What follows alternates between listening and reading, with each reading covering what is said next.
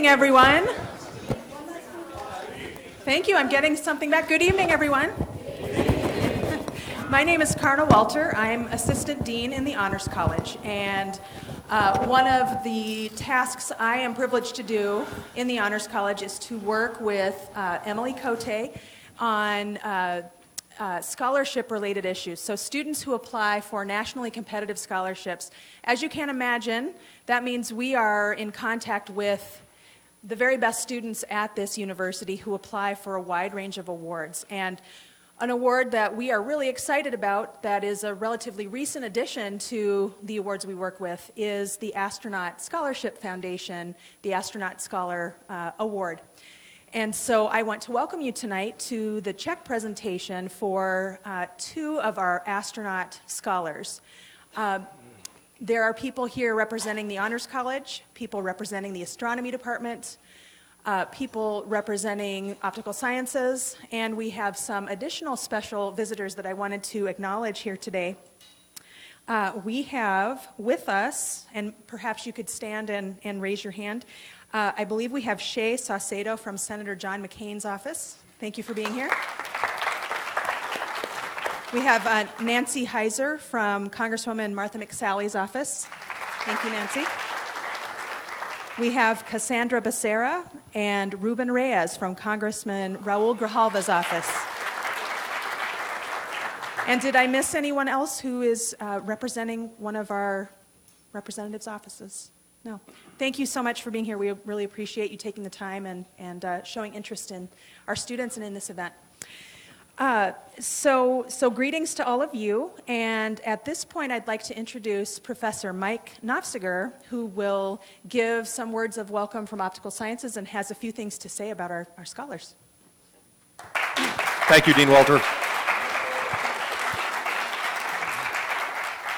What a wonderful group of folks, honored guests, Astronaut Gibson, friends, family, and students. Thank you all for coming on behalf of the College of Optical Sciences.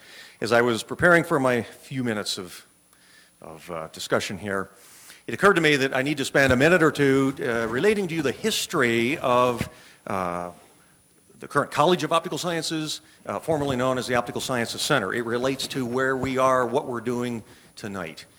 Founded in 1964, then the center was directly funded by and supported by none other than the United States Air Force, and in particular AFIT, the Air Force Institute of Technology. And they were very interested in adding to Rochester's program an additional secondary program in optics, optical engineering, and maybe optical physics at the time, but certainly the focus was on optical engineering, optical technology, as it related to their missions in flying things in space. And ironically, we just have to pause and consider this, I think. The person behind that here on campus was then the director of Steward Observatory, none other than Aidan Meinel. And so our building today is known as the Meinel Building. That's the legacy of the College of Optical Sciences as it directly ties to the Air Force. Our first graduate earning his master's degree was an Air Force captain, as a matter of fact. So that legacy continues, and not just with the Air Force and the research that we do, but anything related to space technology, optics has an incredibly important role. Has and does and will continue to have exciting, pivotal roles in advancing technologies, but again, in particular for things that fly in space, whether they be satellites, planes, and so forth. To turn my attention to, so that's the background to why Optical Sciences, and again, on behalf of us, the college, we're honored that two of our students are receiving the award tonight, well, both last year and this year, and we're not surprised. We have very good students. And here's just a bit of background on that. I came to the U of A in '81 as a graduate student. Long story short, we started our undergraduate program in 1989. Now, our two recipients tonight didn't start then. But I did. And I helped establish the program. And I say that only to point out that I've helped educate all the students that have to date gone through our program. And that's a statement. It makes me feel old every time I say it. But But that's to put in perspective these two students, both Travis and Ben. So I literally have helped educate, and I've seen all of the many hundreds of undergraduates that have gone through our program. These two young men top the list. And that's an easy thing to say. Actually, it isn't. As an educator, if you're honest, you really have to think hard about making a statement like that. And we judge students every day based on grades and in-class performance. But more importantly, we also judge students, and we're lucky to be able to do this on other things, extracurricular, awards like this, the research that both of these gentlemen have done and are continuing to do these days. Ben at the graduate level, Travis still as one of our seniors. In fact, I have Travis in one of my classes currently, and so the connections are personal. They're both on the academic level, but they're very personal. I know both these guys very well, and I can stand here and say to you in closing that they really are, and they represent the cream of the crop that Optical Sciences has ever seen. So I'm waiting for their heads to explode. But thank you for allowing me to say that. And so to the two of you, congratulations.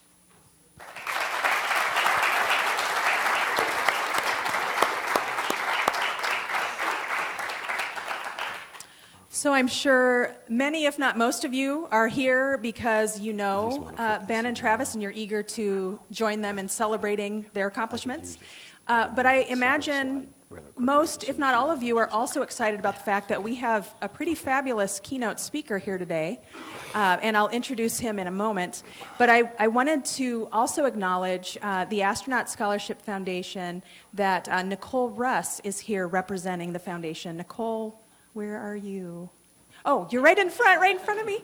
So thank you so much for being here. Nicole goes to the universities who are celebrating astronaut scholars, and she participates in events like this. So it's a bit of a crazy schedule for her this time of the year. So we appreciate you being here, Nicole. So now let me introduce our keynote speaker, astronaut Ed Gibson. He has come to the University of Arizona before when we have had the pleasure of celebrating former astronaut scholars from this university. Dr. Gibson earned his graduate degree from Caltech, and I looked at his lists of honors and awards, and it frankly is way too long for me to read. Just trust me when I tell you there are many, many awards on this man's CV. And if you would really like to dig in a little bit more, there's a nice astronaut bio on the NASA website. But while he was studying at Caltech, he was a research assistant in the field of jet propulsion and classical physics. He's authored a textbook. He has been part of the astronaut support crew for the Apollo 12 lunar landing, and he was also the science pilot of Skylab 4.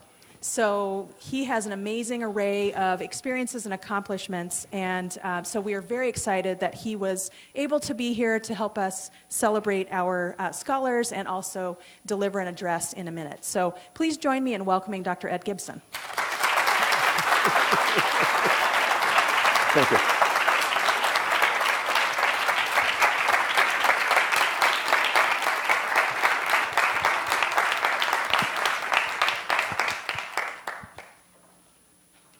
I know exactly what you're thinking. This guy hasn't changed a bit. Karna, I really appreciate that very kind introduction, but I'm afraid there was one very impressive highlight of my academic achievements, which was omitted. I was president of my first grade class. 2 years in a row.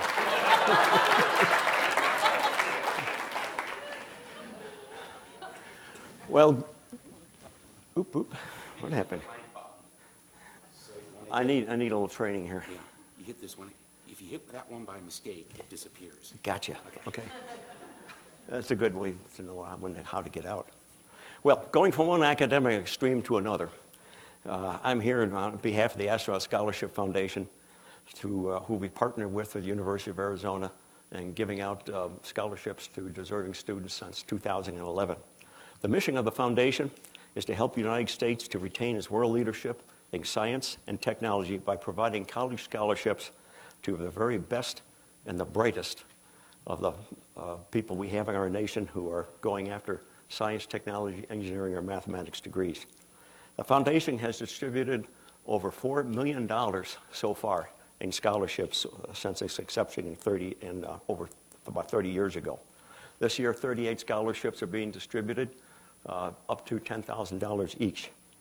I have the honor tonight of presenting two of these to two scholars here at the University of Arizona. Both of them fulfill our mission goals in every way possible. In several ways, they're both very similar. Will or have received degrees in bachelor degrees in the College of Optical Sciences and Engineering, plan to go on to their doctorates, are highly motivated to make significant professional contributions and to teach and to inspire the following generations. And they have achieved what they might consider reasonable academic performance, that is straight 4.0 grade point averages.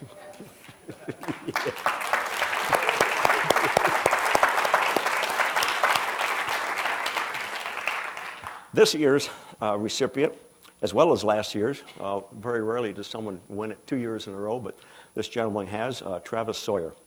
He's already received a Goldwater Scholarship, and he'll graduate this next May. He's highly motivated to revolutionize the field of disease detection through the invention of new medical imaging techniques. Early in his life, he was personally recognized the need and the tremendous power of optical technology, as well as its limitations in diagnosis. Specifically, he's working on improved processing of high-resolution medical imagery and the software directed to that end. Applications include the improved detection of tumors and aneurysms. To broaden the application of his inventions, Travis is planning on integrating some of the programs into a free, single, web-based service available to all those who wish to do this type of image processing. To supplement his education, he's performed research at the Institute of Applied Optics in Stuttgart, Germany. Within Arizona, he travels to regions across the social and economic spectrums for his science, spreading the word about this great institution and motivating other students to pursue their academic advanced degrees. In the future, Travis plans to attend the Delft University in Holland to earn a PhD, then ultimately pursue his goals of research, teaching, and inspiring his own students. Our second scholar is Benjamin Cromie. He graduated this past May as a valedictorian of his class in Optical Sciences and Engineering. He is a recipient of over 20 awards and scholarships, including last year's astronaut scholarship. Unfortunately, no one was here last year to give him his award, a fact that was noted by his good friend Travis and pointed out to make sure that Ben is recognized this year. Ben is now a PhD candidate in the College of Optical Sciences. Upon graduation, he plans to work at a national laboratory such as Sandia or within the aerospace community. He's expressed a strong desire to make a difference in the field of three-dimensional video display systems, that is, holographic images in motion. One goal is to create a video rate, fully 3D holography display that can be viewed without special glasses. Ben has worked independently and in collaboration with graduate students and research professors in holographic 3D display laboratory. His current research involves optimizing the photorefractive polymer material used in rewritable holographic displays. He's redesigned and rebuilt a laser measurement system in order to compare the performance of new materials to that of a standard sample. Ultimately, Ben desires to return to the College of Optical Sciences and become a professor in order to teach, perform research, and prepare the next generation of optical engineers to make their own contributions. Outside the classroom and laboratory, he was the outreach coordinator for the Student Optics chapter, and they planned Laser Fun Day for several hundred participants. Served as an optical ambassador to the College of Optical Science, and has worked as a lifeguard, water safety instructor, and a soccer referee. Well-rounded. Congratulations to you both. We're happy and proud to have you as part of our family, and we hope that these awards help you to achieve your goals. Time to come on up and get the awards.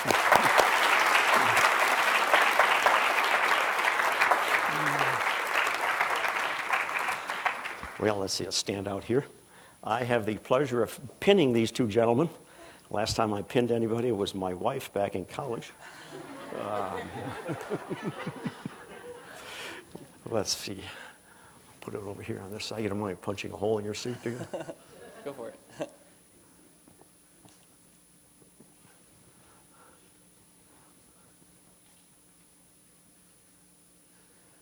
And we'll get this first, and we'll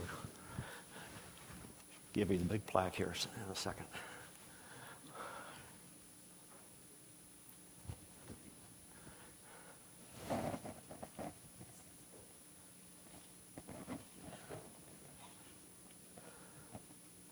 Hope I didn't punch it through to you.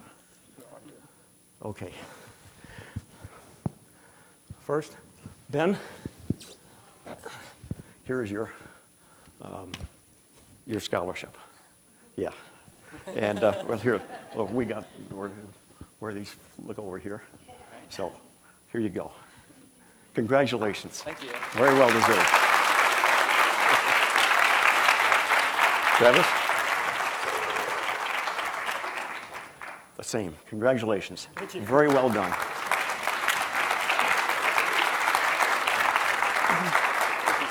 We wish both of you the best.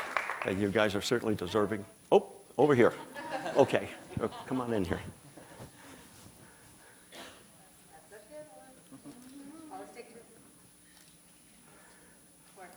Okay. Good. Thank you. You can sit down if you like. Oh, that's right. I didn't want to cut you guys out. Okay. I'll stand off to the side. Go ahead. You. Oh, sure. Oh, thank you. Hello? Can you hear me? Okay, cool. Yeah, first, I just wanted to extend my personal gratitude to the Astronaut Foundation and Dr. Gibson for coming out tonight and making this possible. I'm extremely gratified for their presence, and I've been very fortunate to receive support for my education from them. It's had very profound impacts on my immediate education, but also my future goals and sort of where I want to shoot for in a career. I should mention I've had some more thoughts about grad school, and I might just stick around. So we'll see.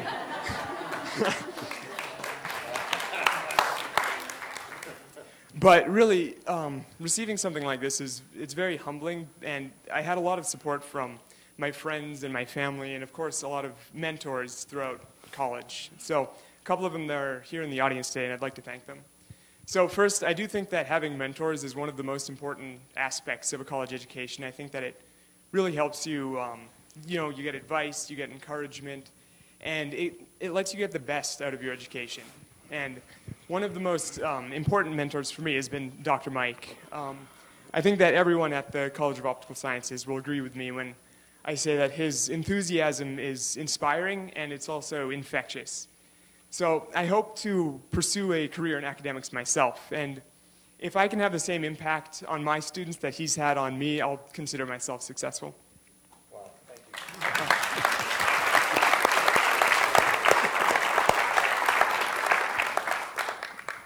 I've also been supported by a wonderful family they're always ready to support my endeavors, however ridiculous they might seem. But I also consider my classmates and my friends to be family.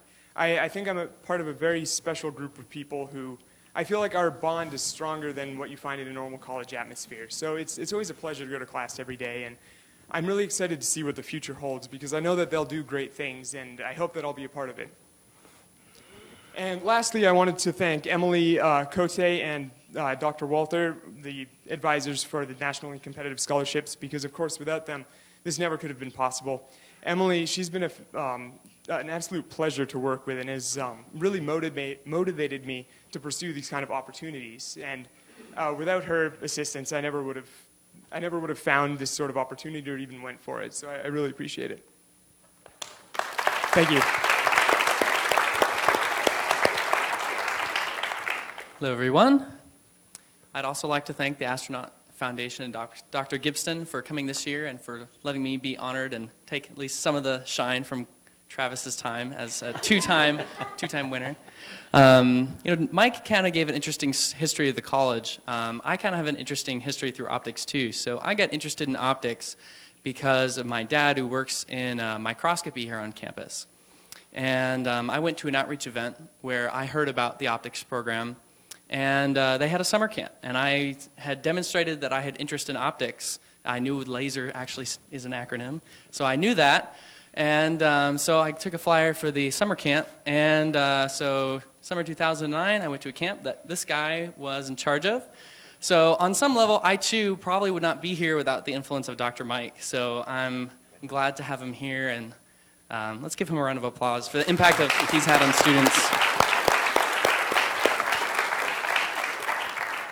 The thing that's amazing now that I'm in the doctorate program here at the College of Optical Sciences is I actually get to work on a microscopy project. I've been working with a professor on making a multi-photon microscope, which is a pretty fancy type of microscope. I won't bore you with the details, but it's really exciting to get the opportunity to work on making new medical imaging devices to make impact on cancer imaging, and that I get to do work on a microscope project, which on some level I'm like a second-generation microscopist, so that's pretty neat. So thank you all for coming out. I appreciate all of your support and the Astronaut Foundation for this great recognition. Thank you.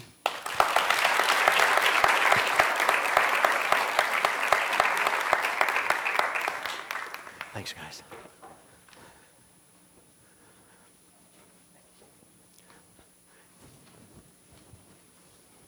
Really gives you confidence in the future, doesn't it?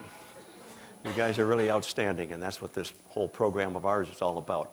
And we really appreciate what you folks have done and what you're going to do in the future. And we're just proud as we can be to have you in our program. First, let's make sure you're in the right place.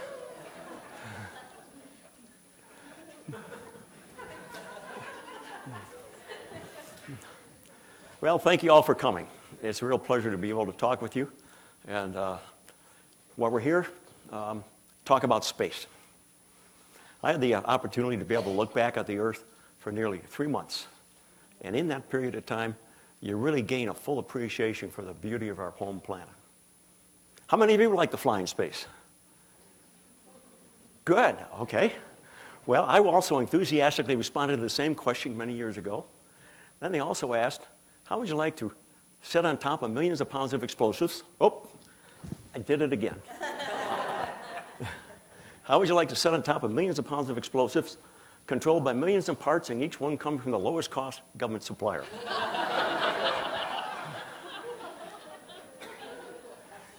Well, I'd like to start off by looking back a little bit. Look at our golden era and what we have achieved. It was an exciting period, and we really did achieve a lot. It lasted for about 50 years, but unfortunately it's recently come to an abrupt end with the cancellation of the Space Shuttle and the Constellation program. For us to now put an American into space, we have to pay the Russians $80 million for that privilege. However, because of that golden era and what we achieved, we now have continuous presence in Earth orbit, aboard the International Space Station.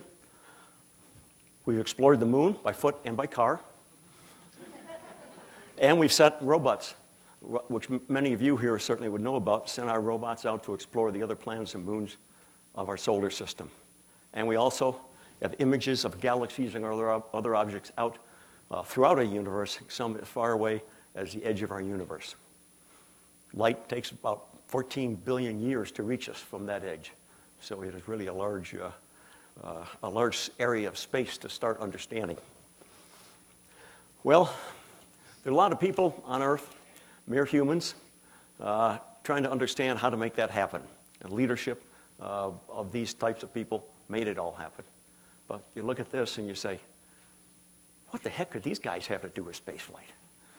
I mean, the guy in the center may be a very competent accountant. Yeah. Tall guy to the right, a little uncomfortable in a shirt and tie. In truth, both these gentlemen were essential to spaceflight. Both personify two vital and essential traits of leadership: vision and courage. The courage to turn their own visions into reality. The gentleman in the center is Dr. Robert Goddard, now considered the father of American rocketry, although 90 years ago he was just being continuously ridiculed for his obsessive playing with rockets. But he had the courage to persist, and American spaceflight is much further ahead today because he did. The other gentleman to the right, Charles Lindbergh, a pioneer in aviation, the base on which spaceflight was built. His aircraft, the Spirit of St. Louis, which he was the first human to fly across the Atlantic, now hangs in the Smithsonian in Washington, D.C., just as it did many years ago when I stared up in awe as a kid. I could just not picture putting my warm, tender, pink little body into that small, frail aircraft and heading out into the darkness alone across the Atlantic. In a flash, I was filled with admiration for his courage to demonstrate his vision. Well, in addition to those who directly participate in flight programs, others with vision and courage are also required. Those who control the money. Such a man was John F. Kennedy, shown here before a joint session of Congress, when he delivered this bold challenge to our nation. Everybody in the flight program was really glad he added that last line. JFK's vision extended beyond our Cold War competition with the Soviets to something more altruistic, something beyond our internal needs and comforts or politics, to something which is shared globally, this human drive to explore. Well, maybe some of you might be more interested in this next subject. What would it be like for you to launch into space? Well, launch day starts out normal enough.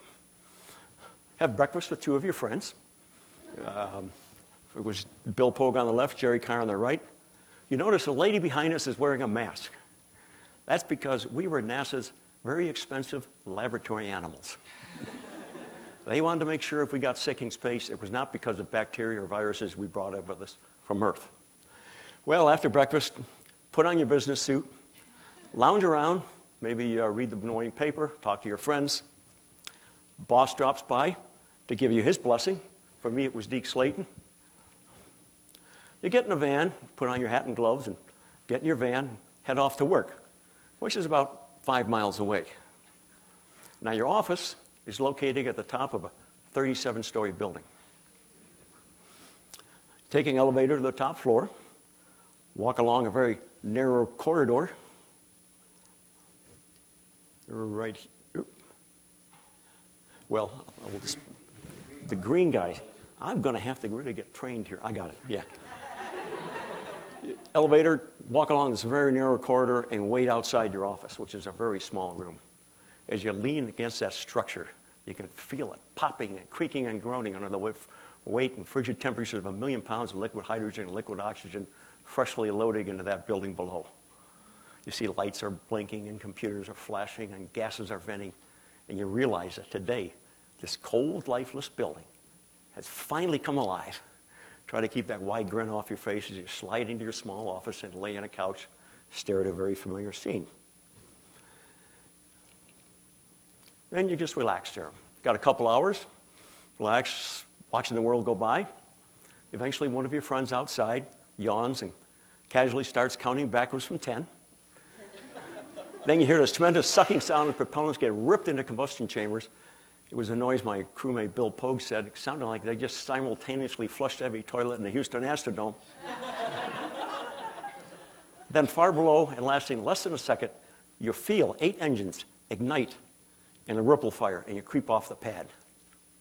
Now, the front of your mind is all focused on potential abort procedures and the gauges and computer displays in front of you, even as this little whisper seeps up from the back of your mind. Hey, you. The basement of your building just exploded. Right on the first stage is noisy and rough, like high-speed train with square wheels. At around 1 minute into the flight, you go through the speed of sound and also hit the maximum of the aerodynamic forces and turbulence that jolt the booster as you ram through this mounting wall of air resistance ahead of you. The vibration becomes severe. You feel something like a mouse strapped to a jackhammer. Then it smooths out a little until staging at 2 minutes, which feels somewhat like a head-on crash quickly followed by a second impact from the rear. Now, in sharp contrast, the ride on the second stage is just like one long, smooth elevator where you accelerate ever faster as this massive propellants burn away. Eventually, you weigh about 5 times your normal weight, which is not bad because you're laying on your back and your heart's at the same elevation as your head so you don't gray out or pass out.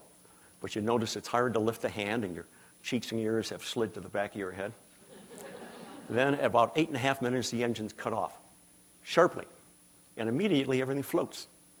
Spacecraft, where they tried so hard to keep clean at the Cape, becomes filled with dirt and debris as it floats up from its hiding places on the floor. You see a nut, a couple of washers, and a screw float by, and briefly wonder where that came from.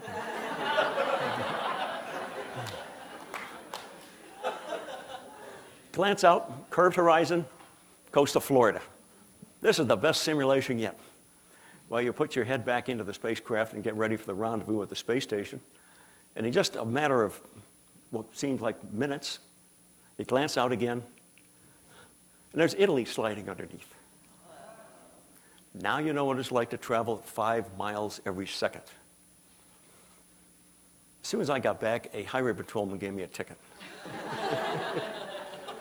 Said I was doing 17,562 miles per hour in a 40.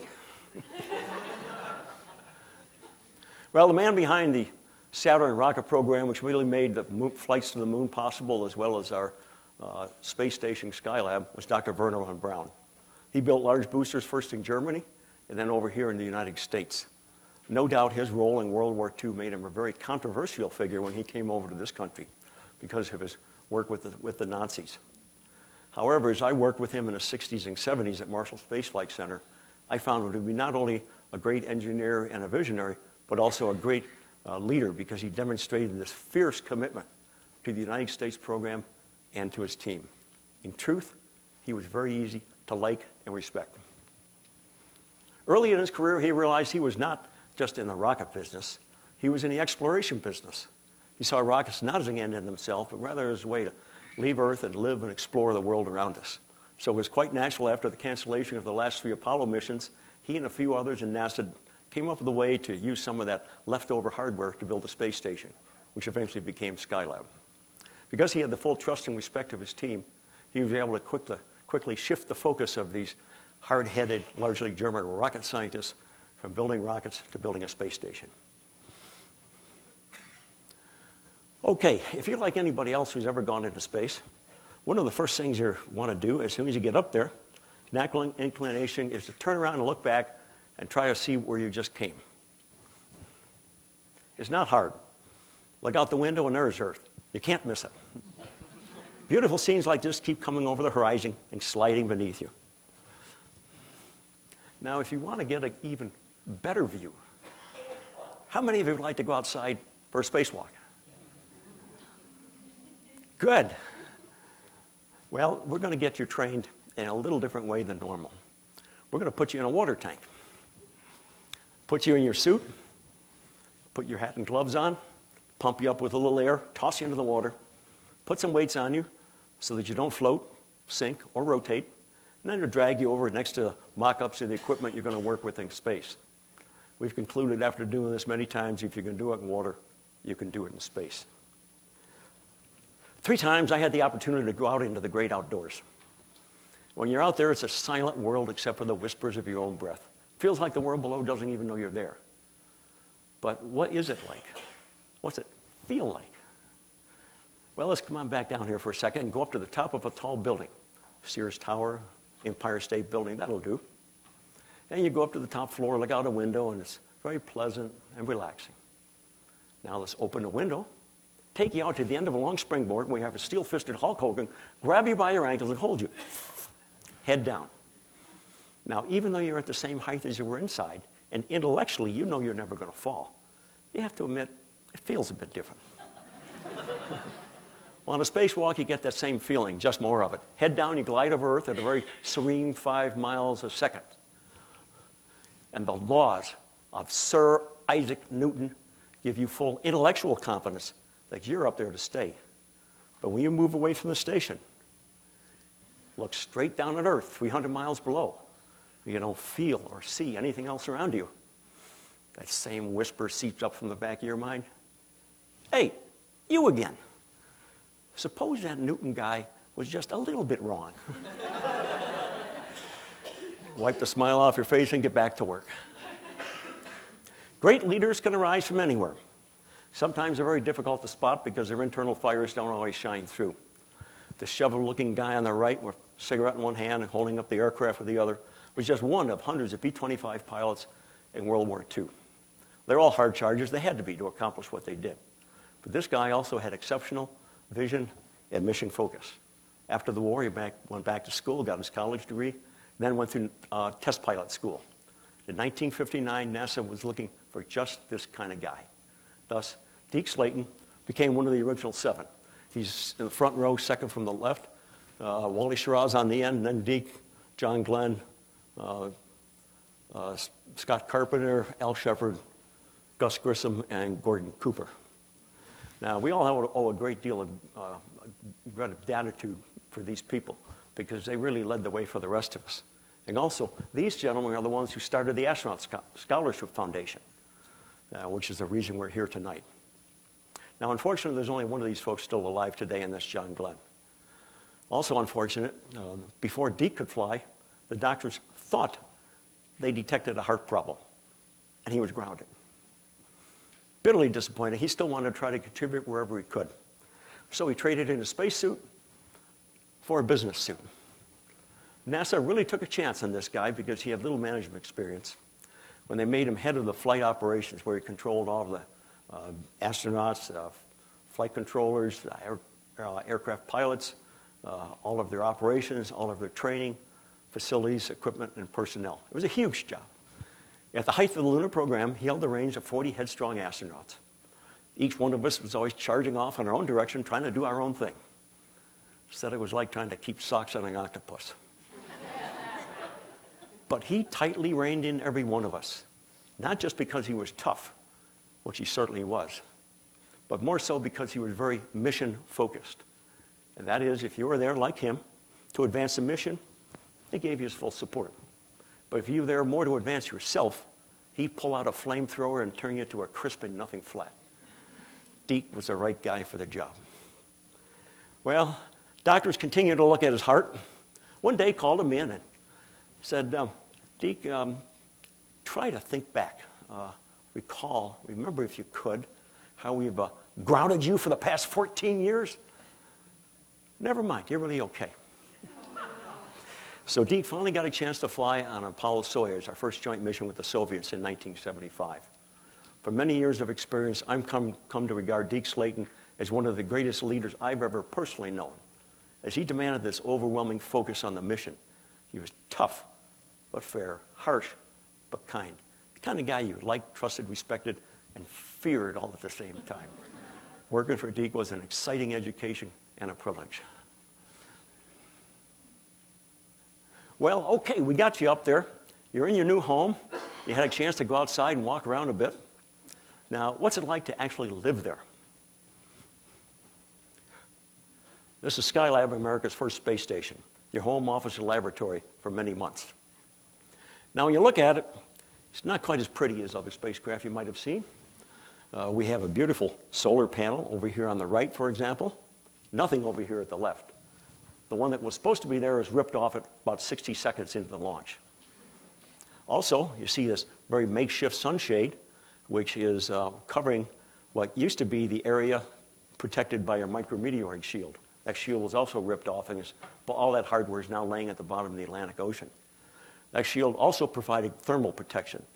And that meant when the first crew would arrive there, they were greeted with a temperature inside of about 140 degrees Fahrenheit, 60 degrees centigrade. When we cheered them up, don't worry, guys, it's not like Arizona. It's a dry heat. Well, they did some great repair work that brought the whole space station back up to fully functional and allowed the rest of us to fly. Well, when you are launched into space, you are literally thrust into a whole new environment. After a day, you're going to feel sick. And when you look in the mirror, this pumpkin looks back, this round red head with bright red eyeballs. Because no longer checked by gravity, your arteries and your whole cardiovascular system continue to ram the blood up towards your head. It feels like if you were down here on the ground and put your feet a little higher to your head, and you tried that for many days, and you'll get that feeling of head fullness. But after around 3 or 4 days, you lose around 3 or 4 pounds of water, and we feel good again. From there on, everything becomes so easy and so effortless. I could hold Jerry Carr up with just one finger. But even for this flying Superman here, one of the real problems with the stresses of spaceflight is there are none. Without gravity to work against, your muscles weaken if you don't exercise enough. and your bones slowly lose calcium and also weaken, pretty much like a bedridden patient down here. After a few weeks, you realize that space is not foreign or it's not hostile. It becomes familiar and just plain comfortable. Come to think of your space station as just an average 3-bedroom home, just 300 miles high. In fact, it feels so solid and so secure, you don't even feel like you're flying at all. That is until the very end of the mission when you climb into your small, agile reentry vehicle and start your way home. It's just like leaving your nice, stable home down here and hopping into a sports car and accelerating back onto the road again. It was a comfortable home for sure, and we've been content to live up there for many years, if we had friends and family along. Could have used a good pizza delivery. Well, everybody on the ground tries hard to contribute to mission success, but no one is more important than the director of the flight control team. Each of these guys has to be immersed in all the technical details, has to lead a team of hundreds of flight controllers and technicians, and sometimes execute strategy and tactics in a matter of seconds. No one was better at it than Gene Kranz. If you worked in this flight control team, you better be an A-plus performer each and every day, or you just soon find yourself outside standing next to the tours looking back in. Fortunately, Gene was the lead flight director on Apollo 13. That's the flight to the moon where we nearly lost 3 crewmen, including Tom Hanks. By being tough and demanding, he made sure that everybody on that mission understood that failure is not an option, was not just a fancy slogan, but absolutely had to be reality. Well, after many months in space, how do you think you feel when you come back home? Here's our ride. This is the same spacecraft you might have seen in the Apollo 13 movie, although fortunately for us, its side was not blown out by an exploding oxygen tank. We're going to give you a good seat here. We'll put you right up behind this large window here where you can get a view of the whole show on the way down. Matter of fact, this particular spacecraft, this command module here, gumdrop-shaped thing, now also hangs in the Smithsonian in Washington, D.C. The folks there were really happy when we returned because we came back, brought back in one piece their display. Well, to start the whole thing off, we're going to undock here, fire the big engine on the back, slow up just slightly, separate the command module from the service module, and glide down towards reentry. Now, at first, you don't even notice the reentry, but eventually you start to see a very soft violet glow out the window.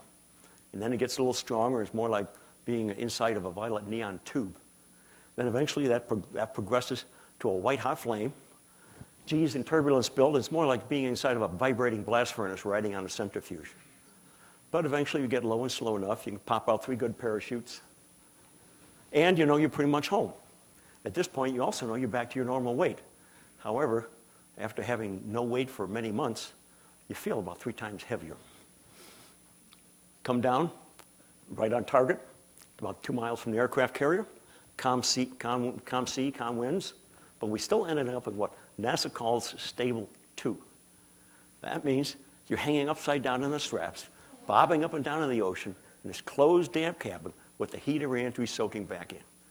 The most uncomfortable part of the whole flight.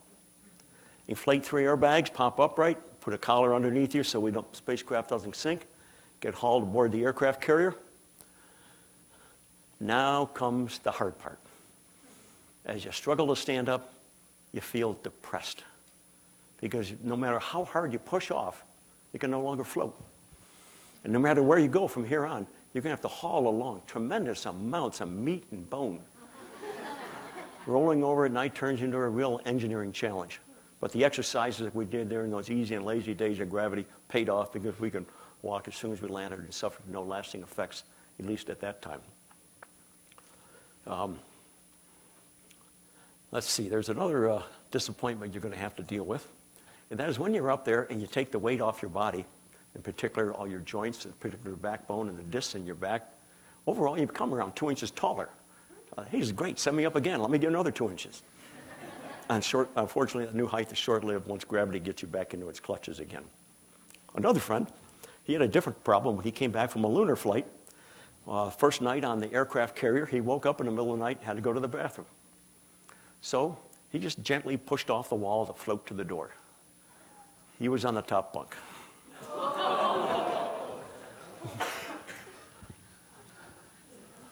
Well, after all that's been done in space, after all that we've gone to the moon, we've gone Earth orbit, we've really done a lot. Could there be anything at all, anything left to do? Maybe we're right. Maybe we just end the whole thing right here because there's nothing left to do. Well, let's think about it. Some point in the future, we will return to the moon. Not only to better prepare us for our next, not only for further exploration, but also to better prepare us for our next step and try to do essentially what we did just over 42 years ago. This particular picture is from Apollo 17, our last mission to the moon. The astronaut there is Jack Schmitt. He and I got in the space program together. Jack's a very dedicated and competent geologist, and he always tried to make sure he got everything out of a mission he could. And if I know Jack at this point, he was wishing he'd find a way to bring home his prized rock sample. Well, fortunately, we have recently uncovered a video which I think helps explain why we had to cancel the last 3 lunar flights.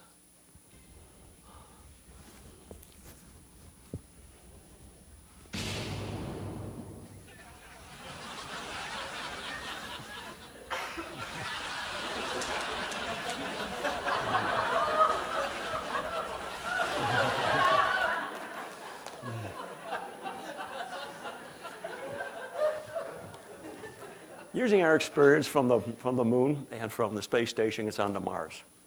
And once we do land there, its importance could go well beyond exploration.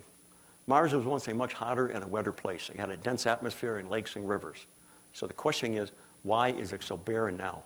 Once we better understand the answer to that question, we'll also better understand the future of our own planet. Now, from the knowledge that there was a great deal of water on Mars, and there certainly is still some there in protected locations, and recently discovered some very close to the surface, scientists are becoming more excited than ever that someday we might just find the slightest evidence of life.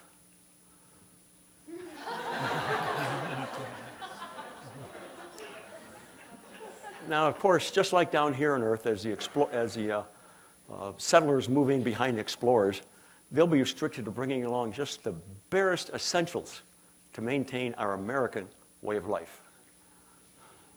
Oop, I skipped one, didn't I? There you go. Well, beyond that, beyond our solar system, that's interesting to think about. We got some great telescope systems now available to us. We have the Spitzer telescope, the Earth orbit, the Kepler, and the Hubble. Soon to be joined by the James Webb telescope. Also, maybe someday we'll have a telescope on the far side of the moon. We have a nice stable platform. We're free of Earth's radiations. Or there's a new generation of telescopes being built right down here on the ground, which many of you know very well about. The leader of that is a giant Magellan telescope, which is going to be erected over in Chile in the Atacama Desert in the mountains. That is a huge telescope. It has 7 different segments, 7 discs of over 27 feet in diameter, and it also has what's called adaptive optics, meaning that the optics can jiggle so in just the right way so you can eliminate a lot of problems with atmospheric seeing, and you can get extremely sharp images, essentially a detwinkle stars. Now, turns out that, and you may know about it because just a half mile or so south of here, those 7 segments are being built. I think they're on number 4 right now, where they've poured them and spin them to get generally the right shape, and then they ground and polish it. The whole process takes almost 4 years. But once they get up there, it's going to be a revolutionize ground-based observations. And that'll happen probably around first light in 21, and then 24 is when it's going to be fully operational. And I just can't wait to see what we discover from that. Well, from one or more of these locations, someday we're going to be able to image the details of other planets out there which are around stars. So far, we've detected almost 5,000 such planets through the Kepler telescope. And the question is, will we be able to see a blue planet a rocky blue planet with a oxygen atmosphere. If we do, we'll have a crash program for a near light speed flight, then a mission will fire our imagination far more than any episode of Star Trek. But we also understand distances out there are immense. On our Skylab flight, we traveled 35 million miles. Boy, it sounded like a lot. We came back, was a world record, our chests all pumped out. Then we pull out the calculator and realize that's the distance that light goes in just 3 minutes. Yet it takes light over 4 years just to reach our nearest star. So when it comes to real space travel, we have barely nudged the tip of our collective toe out the front door. We also know we're on the front end of travels and adventures far greater than anything we can now picture. We also know we will never stop exploring. It's hardwired into our psyche. I believe if you scratch deep enough in the tough hide of the most sophisticated hard-boiled space engineer or space scientist, inside you're going to find a Trekkie.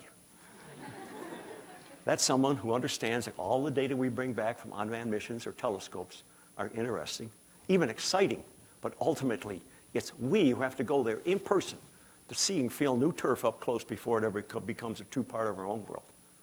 I also believe that one day, driven by the human spirit and the pride and the capabilities from people around the nation, around the world, we will travel out to the rest of our solar system and eventually beyond. Beyond. What the heck could that mean? Well, I don't know about you, but at this point, I really start to feel small. Well, let's take another 3 steps so we can feel even smaller. When you go out at night and you look up at the sky, stars start to emerge. Pretty soon, a whole sea of them is there, especially when you eliminate all the light from the background, anything which will destroy your dark adaptation. Well, this is what you see if you just go out on any ordinary night away from the light of moon or anything on Earth. This particular picture is actually from the Hubble Space Telescope. And some of the people on the Hubble began to wonder, what the heck could be any of those dark spots there? So with many of the other astronomers on the Hubble all concerned about their own experiments and really didn't feel like doing anything else, these experiments were able to take the high-resolution instruments on Hubble and focus them on the darkest and emptiest space they could find. And instead of nothing, saw a wealth of objects out there at the very edge of our universe.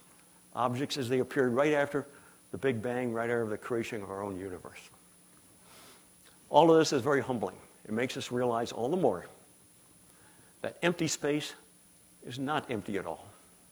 And the possibilities of life elsewhere in our universe are enormous. There's 100 billion stars in every galaxy, 100 billion galaxies out there in our universe. That's a number 10 to the 22. And then there's moons and planets associated with many of those stars, just like there is with our own sun. So the possibilities of life out there are enormous. But what we all wonder, of course, is there anything out there like us? Anything out there like us humans? Anything we can communicate with who think like us? Well, there's been a lot of people propose some possibilities, some kind of interesting. However, we have even bigger questions than this. Ordinary matter. This is a beautiful picture of down here on Earth, San Francisco, for example. This is all we've ever known, just our Earth. And also, if you look at our cells, they were all made out of ordinary matter, from the smallest cuticle out to the largest galaxy we can imagine. It's all ordinary matter. Like up until 40 years ago, that's all we ever knew about, and that's all we thought existed. However, 40 years ago, people began to look at the motions of stars and said, there's something else out there that's causing these stars to move in a different way than what we would imagine. And it turns out that stuff is called now dark matter. We don't know anything about it except by its gravitational pull. But it's there, for sure. And through careful observation, they've been able to deduce that it's about at least 5 times what our ordinary matter is. So just think of it. We got this part of our universe out there that's 5 times greater than us, even though we can't see it. Really makes you wonder what's going on in that part of the world, that part of the universe. Well, if you're a very careful mathematician, you notice that 27 and 5 do not add up to 100. So there's something else out there. 20 years ago, people were beginning to wonder, the cosmologists were beginning to wonder, what's going on with the expansion of our universe? You think after the Big Bang, it was just a big explosion, things extend outward, and then after a period of inflation, the gravity would certainly pull it all back down. You know, if I throw this up in the air, it'll come back down to me. So gravity, you think, would make every one of those things slow down. You had 2 questions then. Does it go out and slow down, but not quite enough, and just continually eke outward? Or does it come out, and stop and come back in for what we call the big crunch and start this thing all over again? Well, as one of the guys on some of our local science channels says, boy, were we wrong.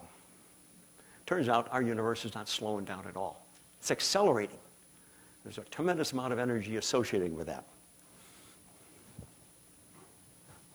And if you look at that, what we call dark energy now, that huge amount of energy, and you convert it into its much more concentrated form based on what Mr. Einstein has taught us, you find out that that is twice as much in terms of matter of what we have in the dark matter and ordinary matter. Or looked at perhaps in a little more graphical way, easier to understand, 2/3 of our universe is made up of this matter associated with dark energy. Dark matter, a little over 1/4. And here's good old ordinary matter, which we used to think was 100%, 2 generations ago. Now we've been reduced to looking at ourselves and what we're made out of as only 5%. Well, at this point, I don't know about you, but even as I go through it now, I feel a little overwhelmed. And I'm sure that some of you, especially who might be students, might say, enough. I've had it. You're overwhelming me. No mas, please. Teacher, can I go home? My brain is full. Well, turns out that you still encounter what's called a yeah, but. Now, at the end of a class, you find out that after you've been told something really amazing and you're really mulling on it and your brain is actually full and overflowing, there's always someone in the back of the room that says, with a hand raised, yeah, but. You realize, of course, that our universe is just one of our universes which are possible. Why not other universes which were created in the same domain as ours, but in their own particular explosions, and perhaps with different physical properties that result, but nonetheless, there's nothing to exclude this, and a lot of people are beginning to think this might be the case. We don't have any, of course, physical grounds for understanding it, but there's no reason to exclude it. Whether it's 10, 20, zillions, who knows how many, but there certainly could be other universes out there. So this is where we come up flat face up against some of the most challenging and amazing, exciting, and yet formidable part about exploration. The more we learn, the more ignorant we realize we are.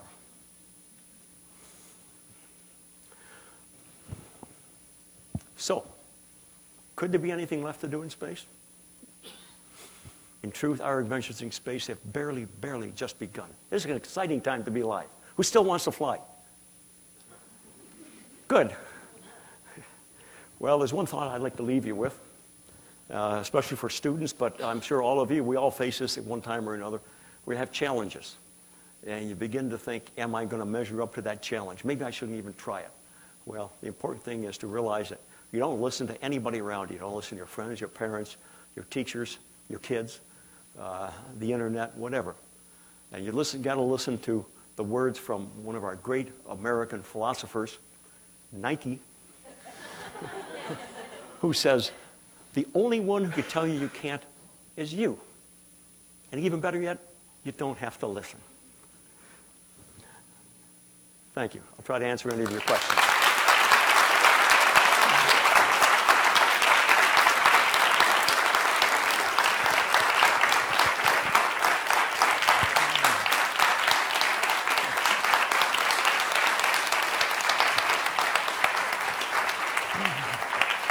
Thank you so much. Wasn't that fascinating to listen to Dr. Gibson's views and literally views from outer space looking back at Earth, and his insights into what exploration looks like now. So thank you. We have time for some questions. We had hoped that we would be able to use the telescopes tonight, and in a normal Tucson night we would be able to, but clouds have intervened. So we won't be able to do that piece of the evening. That leaves a little more time for questions and answers. So Dr. Fleming, thank you so much for hosting us in this space, and he can bring the microphone around so you can ask your question. Any questions?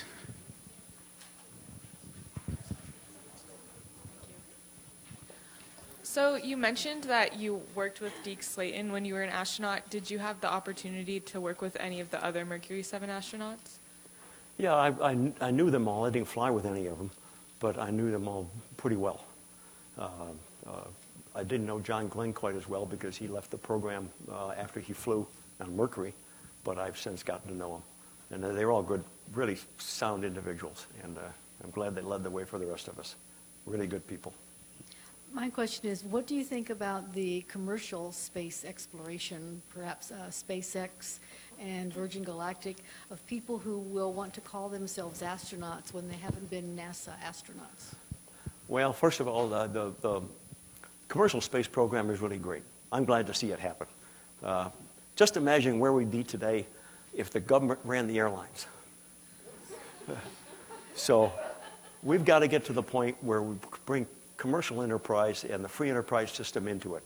And that's what commercial space is all about. Now, that undertaking is really a large undertaking. So as you see SpaceX struggling, but I think they're going to achieve their goals, as well as a few other companies who are doing the same thing. And I wish them well. I'm not sure when it's going to happen. Now, in terms of whether people are not come from NASA or wherever, if someone puts their little body in a spacecraft and they go up over 80 miles, they're an astronaut in my eyes. I don't, the rest of it is superfluous. Any other questions? Yes, up here.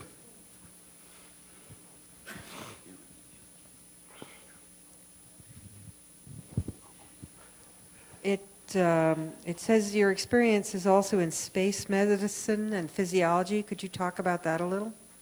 Sure. Well, we did three things in space as our three goals. One was to look back at the Earth, one was to study the sun and look out at the stars, and the other was to understand ourselves, what happens to the human body in spaceflight. So we had a lot of experiments. Each third day we were a subject, and the other 2 days we got to torture the other guy.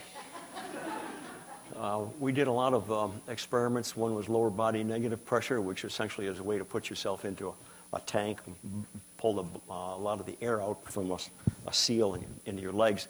And it was the equivalent, as far as your cardiovascular system saw it, of standing up and having gravity pull it back down into your legs. And we wanted to understand how well you could understand, how well you could withstand that pressure on your cardiovascular system. And it turned out that we got very close. After 2 months or so, some people really started getting lightheaded, called pre-syncope, where you essentially pass out because the blood all heads towards your legs and you lose it from your brain. But then we slowly adapted and came back on that. We looked at our blood, understand what happens there. We drew blood every third day on each one of us, and they looked at the abnormalities, if there were any, and there were some subtle ones, which I won't go into. It's very, very subtle. We looked at what happens to the human eye, and people, even though we didn't notice it, some people since then have said they saw a degradation in the human eye. We had three things that happened to us when we were in flight that were very noticeable. One was this, I already mentioned the blood flow up in the upper part of your body. Well, it's just the opposite when you come back, because now you're not used to that force of gravity on your body. So when you get back into there, everything heads towards your feet, and you tend to gray out or pass out. And fortunately, as I said, we were wearing those G suits, so we understood standing up and outside that spacecraft and immediately crumpling to the deck of the carrier was not good public relations. But nonetheless, when you do that, when you first come back, you feel very lightheaded. and also your balance is a little off. So first 2 or 3 days, first couple of hours especially, you have a tough time walking. You walk like this with your feet very wide apart, like you're coming home late Friday night from a party. But after around 2 weeks on the balance beam, they couldn't detect any real problems. Then we also lost calcium from our bones, and that was a very slow process. And we lost about a couple % over that period of time, mostly from the long bones in our legs, because that was where we we're not used to having zero force on those legs. So it's a piezoelectric material, so when you take the stress off of it, it keeps doesn't draw the calcium in to replace it. And so you slowly lose calcium, especially near the joints. It took around about 2 months when we got back, where by measuring our calcium bone and a few others, that took about that 2 months to get back to the normal pre-flight. I don't know whether there's any long-term effects. I used to be 5'9". I'm now about 5'5" or so. So I figure at this rate, by the year 2097, I will achieve zero height. We have another question here. So, Doctor, because in your slideshow you show a Philosophy 101, the comics image. So, as a hardcore scientist, how do you view as humanity in the role of your scientific research and development? Like, You mean, was the humanistic side of what we did, or how do you think the humanity things help you in pursuit of excellency as you have today? just go a little bit further? I think I got what you're saying, but Yeah, just like all these things, like literature, poetry, even yeah. photography. Well, when you How do you think- understand. Well, when you go into space, you take the whole human with you. So not just the technical one, which is doing everything to make the mission work, but also the one that's able to look back at the Earth and see its beauty. Also the one that reflects on where you are as a human and realize that you're one of the few people who've ever had this opportunity to be up here, and you're one of the first ones to ever make a step off our planet, which in the long term, thousands upon thousands of people will do. Some people, depending upon your background, will look at it religiously, and it usually tends to amplify what religious feelings you have. I myself looked at it, and as I said, you're looking at all of the possibilities of life out there, and it just opens up your mind to the mystery of this whole thing. You can't determine when you look at exploration. You realize that no matter how hard you look at it, you're just going to find another secret around the next corner. And so that becomes philosophical and religious, depending upon what camp you want to put it in. We have one more question here. Yes, thank you for a wonderful talk. I noticed at breakfast each astronaut had a syringe to their right. Okay. And Always get the that other question, which is not even a question, is how do those aliens in the bathtubs get into that Cialis commercial? Yeah. Well, I don't know. They led the way for the rest of us, but well, let's see. Your first question was? The syringe. Oh, the syringes, yeah. Well, we did not take any pharmaceutical enhancements in order to make sure we went into flight. Turns out that when you're up there and you want to use salt or pepper in space, you just can't shake it on and hope for the best, because it's going to be all over. You're going to have a big cleanup job, and you'll never get it on your food. So we put it all in the water solution. So the salt and the pepper were both in water solution. So we had learned to use that before we left, so we didn't have to get used to training ourselves once we got into flight. So that's what that was all about. Okay. Thank you.